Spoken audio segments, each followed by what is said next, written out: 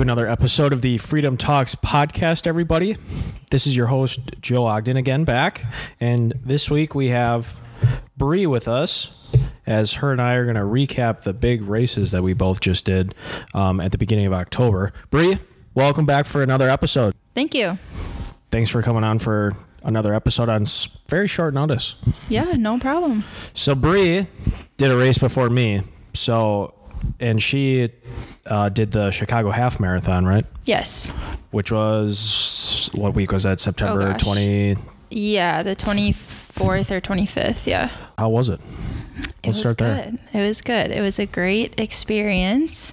I'm not going to lie, my legs hurt insanely bad after. I'm sure you can relate. Yeah, never felt something like that before. But it was a great experience. It was really cool being at the starting line. There was a bunch of people there cheering you on. The camaraderie was good. And I got to run it with my fiance and my best friend. So it was a good experience. Oh, so you guys, there was 3 people that ran? Yeah. Did you guys all run together? We did not, no. How did it start versus how did it finish? We started together, but I dropped back pretty early on because I was trying to pace myself. Yeah. My best friend she ran one last year at the same marathon. And then my fiance, he's pretty good. He's pretty fast. So he ended up finishing under 2 hours, like right under 2 hours. So yeah, I dropped back pretty early, but we all ended up spreading out. And when did you finish? 2:23. So pretty good. Yeah. Were you happy with that? I was. I wanted to get under 2.5 hours. So. Right under that. That was good. What made you want to sign up for it in the first place? Because 13.1 is a long way. Yeah. So I used to run cross country and track in high school. And I never had any interest in doing a half marathon or a marathon. I did it because we actually were in Italy with my friend and her fiance that did it as well. And they were running it. Like I said, they ran one last year. And so they were running again this year. And my fiance was like, let's do it.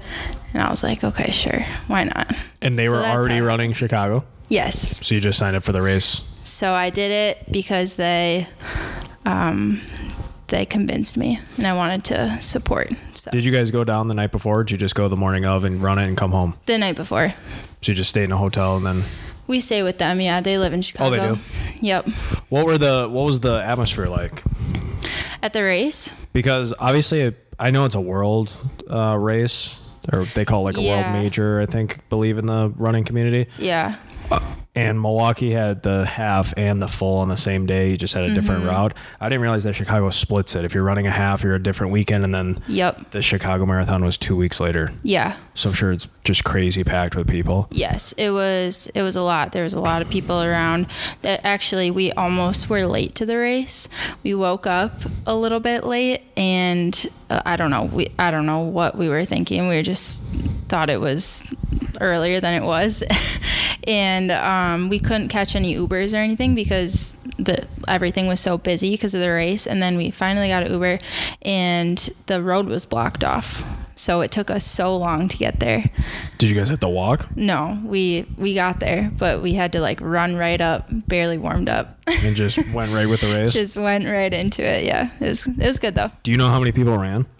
I think it was 7,000, some in the 7,000s. Oh my gosh. Yeah. So a lot of people. Yeah. Did you get a free shirt out of it too? We did.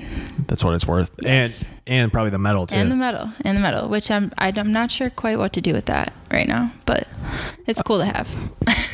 I think mine is in the basement. Yeah. I'm not sure where mine went. How was the mentally kind of prepared yourself for? Because I think we talked, during your original podcast earlier this summer or earlier this fall, and training was going okay, probably not what you wanted it to be, right? Which I think everyone at some point can admit that. How was it compared to what you expected it to be? And that could be both performance and how you felt too. Yeah, it was similar to, because I remember running my 10 miles before the race, like 2 weekends before maybe, and that I felt pretty similar. I mean, I felt worse on when I ran it, actually, but running the 10 miles, I felt pretty similar to when I ran the 13. The 13? Yeah. Because that's the farthest you got was 10, right? Yeah. Yep. Is that as far as you were supposed to get in your training? Mm-hmm. Because you were just... Did you follow something, or did you just do it yourself? Kind of. There was a Nike... Oh, yeah, the Nike Run Club. Yep. So we kind of followed that, and then the race itself, they send out something that you can follow too. Oh, okay. Yeah. How close were the two programs? Did you compare them at all? Yeah, they were pretty close. I think the Nike one had you running 4 times a week. Okay. The one they sent out was 3 times a week. Okay. We were following the beginner one that the half sent out. Yeah. So I don't know if the more advanced one was different or not, but... How'd you do pacing? I kept, let's see. Did you stick to the plan you had? Or did you go out hot right away? I went out a little hot, which I feel like naturally you do. Just seeing when the adrenaline rush. Yes, the adrenaline's going. But I think I tried to stay around 10:30, 11. Talking about negative splitting, that did not happen. End of the race, I definitely got slower, which was fine. And then you got across the finish line and you were done. Yep. Now, do you know, is it the same course for the half as it is for the full? Obviously just half. I'm not sure, actually. Because it's all right downtown, isn't it? I don't think it's the same, because I remember looking at the finish of the guy that finished first. I think he broke the record at the marathon. Oh, really? Yeah, I think so. And they were downtown. But we actually, I'm not going to lie, the course was kind of boring. It was like right next to the water, but only the beginning. And then you were just on the highway like the whole time. Oh, really? Yeah. And then there's just a turnaround. And then you come right back. Yeah. So it's basically, what would that be? 6.5? Mm-hmm. 6.5 miles down and then 6.5 back. And yeah. Interesting. Yeah. And you see the turnaround way before you actually turn around. So it probably makes it feel like it takes forever to get down there. It was brutal. Yeah. Was it pretty flat? Yes, it was flat. Yeah. I've heard that the Chicago Marathon is both the half and the full is a very flat and fast course. Yeah. Well, I'm thankful for that. What time did you pay attention to the results? Like how long it took the winner? I think it was an hour. Oh gosh, I forget exactly. I don't want to say the wrong thing. Probably flying. Yeah, because it was the actual marathon that guy broke. The world record or Chicago record. I think it might have been the world record. Running faster than most, if not all, treadmills that you see commercially can actually go. Crazy. He was running 4:30 miles. That's insane. Just flying. I can't wrap my head around that. And doing that 26.1 times. It's actually Isn't insane. That crazy? I don't understand. So going into the race, did you have any nutritional or nutrition plans? Like, did you try and carb up a couple days before? I did. Or did you kind of just go at it blindly? I wouldn't say a couple days. The day before, we definitely did. We went out for pizza and pasta. Yeah. But I didn't think too much about it a couple days before. Do you hydrate too? Yes. Yep. I take electrolytes every day just as it is, but tried to do a little extra of those. And then I know you were talking about your gummies or your... The gels? Yes, the gels. Yes. During the race. So we got some of those as well during the race, but... Were they handing them out? They were not, actually, I don't think. We bought some at the running store, like, before we went. The goo gels? Yes. I forget what brand. Mel or something. Were they black? Yeah. I don't know the exact name of those, but I know which ones you're talking about. I heard those ones are somewhat edible. Yeah, they're good. They're fine. Because the goo gels I've been having, I don't think I can have. I think I'm probably going to throw them out because they're so bad. Now, how many gels during the course did you end up having? I took 2. So I took one, I want to say around 5 miles. Okay. And then the next one around 9. Okay, so just for the last push? Yeah, and I think it was 100. I forget. Probably 100 calories. They come in like 100, 160. They have caffeine in them too, or no? I think so. Okay. Yeah. Now, after you've run one, do you think you're going to do another one at all? I wish I could say yes. I don't think I'm going to. One and done? Yeah, yes. Unless it's like the right time where I have a bunch of friends doing it too or something. But it's tough. I give a lot of credit to runners. I really do. I think 13.1, 5K, I mean, all of it is relatively the same. The only thing different is obviously the actual mileage, but I think they're all very hard in their own way. Yes. Because, I mean, it took you 2.5 hours. It took me just over 5 to do a full, which, not race times by any means for some of these people, but I think everyone runs their own race. It's a long way. Yeah. And that time to stay focused, I think, is even harder. Yes. And during the race, too, it's hard because I thought I had this whole playlist I was going to play. The music didn't even help me. I agree. Was that like more towards the end? Yes. I felt that way towards mine, too. Once I got to like mile 18, I was switching back and forth between a podcast, a looped podcast of David Goggins. I don't know if you know who David Goggins is at all. I don't know. He's a former Navy SEAL who's a big motivational guy. Gotcha. Essentially, his message is you need to work harder. Yeah. Is really what it comes down to. Stop being a baby. Yeah. And work harder. And I like listening to his stuff. I think his message is good overall. It got to the point where I couldn't even listen to him anymore. Like I need these headphones out and I just need to go, which was kind of disappointing because I thought I had this, whole thing planned out that it was going to go great. Yeah. Good music. Exactly. You're like, I'll put this song on right at the end. It'll hype me up. No. At that point, you can't even listen to anything. What would you say was the biggest challenge about your half? I think as far as training goes, staying consistent, which I think is the biggest challenge for anything that you try to do in life, honestly. And if I had to go back and do it again, I would start out slower as far as mileage and more frequency. Yeah. So like I said, we originally started running 3 days a week. And also, like I said in the last podcast, training didn't go totally as planned, so sometimes less than that.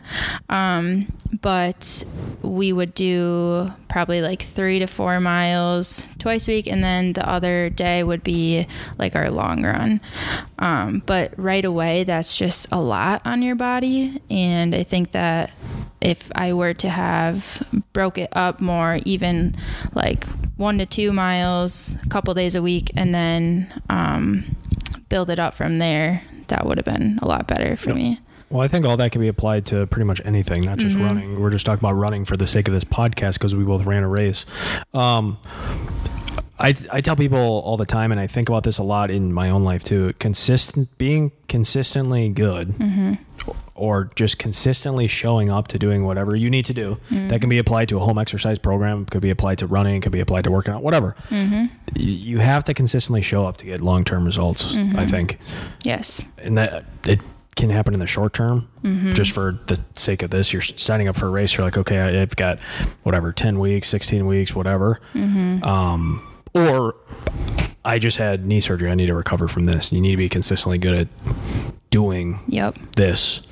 And I think too, running wise too research shows the more you run, the better you're going to be. As long as it's, in a controlled setting. You don't want to advance anything more than 10% a week volume wise, but running is the one thing that is interesting and this is, I guess, any skill, but the more you do it, the better you're going to be. And research shows that a ton, which I find to be really interesting. Yeah, that is. And as far as a consistency thing too, the more you do something, the more you hopefully see the benefits of it, especially with running, which makes you want to do it. And the more that you do it, the more you get into a routine doing it. So you just don't even question it anymore. You just say, okay, I'm going, no matter what, you're going to do it. I think that would have helped just running more often. We would have gotten to more of a routine. And I think it would have been easier on us. Now, you ran cross country in high school. Did you run a lot in college too, or not as much? No, I didn't. Yeah, I actually quit cross country after my freshman year Of high school? Of high school. Okay. But I kept with track, and I did distance and track. So. Okay. In college, grad school, did you run a lot or not really? No, just for like working out purposes. What was the farthest do you think you could have run when you first started training? For the half? Yeah. Like if I would have went out and did it? Like just as a part of, if you're just going to go run for your normal workout. Yeah. Well, normally, so before my half, I was doing more like short distance, like sprints on the treadmill. But if I were to have gone out and done like more long distance, I probably could have gone like 3 or 4 miles, just slower. Yeah. And the reason I bring that up is I agree. When I first started, decided to run the Lakefront Marathon in April, I had to stop, and I will build off this and never forget this, 0.88 miles into it. Because I was like, my legs hurt, I'm out of breath. Yeah. Everyone has to start somewhere. And I think both of us are good examples of that. And again, this is just applied to running because we're talking about it, but it could be applied to anything. Is you just have to start somewhere. Yes. I actually just told a patient today, like, I don't care where we're at today. I do, but I also don't, because this is just where we're starting. It's an objective number. We just have to improve from there. Yes. Which I just find, because how long did you train for? Actually, we'll ask that before I give an example here. 13 weeks. So basically what I did too, although mine I think was 32 set in total. But the same thing is these programs are 10 to 16 weeks. I mean, there's a ton of growth that happens in that relatively short amount of time. Like if you try to go run a half at that first run, do you think you could have done it? Oh my gosh, no. I guess we can finish anything, but right. Would it have gone anywhere near? No. How far do you think, based on how you felt, how far do you think you could have gone when you first started? At the most, probably 6 or 7. I would agree. Yeah. And that would be like, I'm really trying to pound it. Yeah. And feel horrible. Yeah. After. Yeah. Which miles would you say were the hardest? Oof. Probably. Or when you realize like I've hit the wall. Yeah. Probably. Honestly, around 6, 7, I was hitting a wall. Yeah. And then probably 9, 10, 11. How was 12 to get to 13? That was kind of just like, all right, gut it out. Let's go. Because with the half, when did people start? When did you start seeing like more spectators? Or was it pretty much the whole time? It was actually pretty consistent. Oh, it was? Yeah, it was pretty consistent. But around like mile 12, they're all there. Just there, and it's kind of that next adrenaline rush. Yes. Yeah. So you really don't want to do another one, huh? I don't. I just, I'm back into my lifting workouts and different forms of cardio, and I just enjoy it a lot better. So back in your normal space. That. Yeah. Well, this podcast, at the time of us recording this podcast, the podcast that I did this on hasn't been published yet. But the reason I signed up for a full marathon is to do something hard. Yep. And it certainly was that. In the podcast that I talk about, basically training, trying to get to 26, the results at 26, and now post-race, what we're going to do, there's going to be a little challenge in there for anybody that listens, is in 2024, I already signed up for another one. So since you're on this with me, yes, I'm going to challenge you as well. And if you want to do it, I'll also remind you and hold you accountable too. Oh gosh. I'm challenging people to sign up for something hard in 2024, whenever it is, whatever you want to do. Yeah. Because I think signing up for something hard, and I really now feel this way, because I started from ground zero and my results are not great, it's a constant road that you're just keeping going down. So I'll put you on the spot. Oh boy. For you, what would be next for something hard? I'm trying to think already. I know a lot of, and hard is relative. Yes. I used to do CrossFit, which I loved.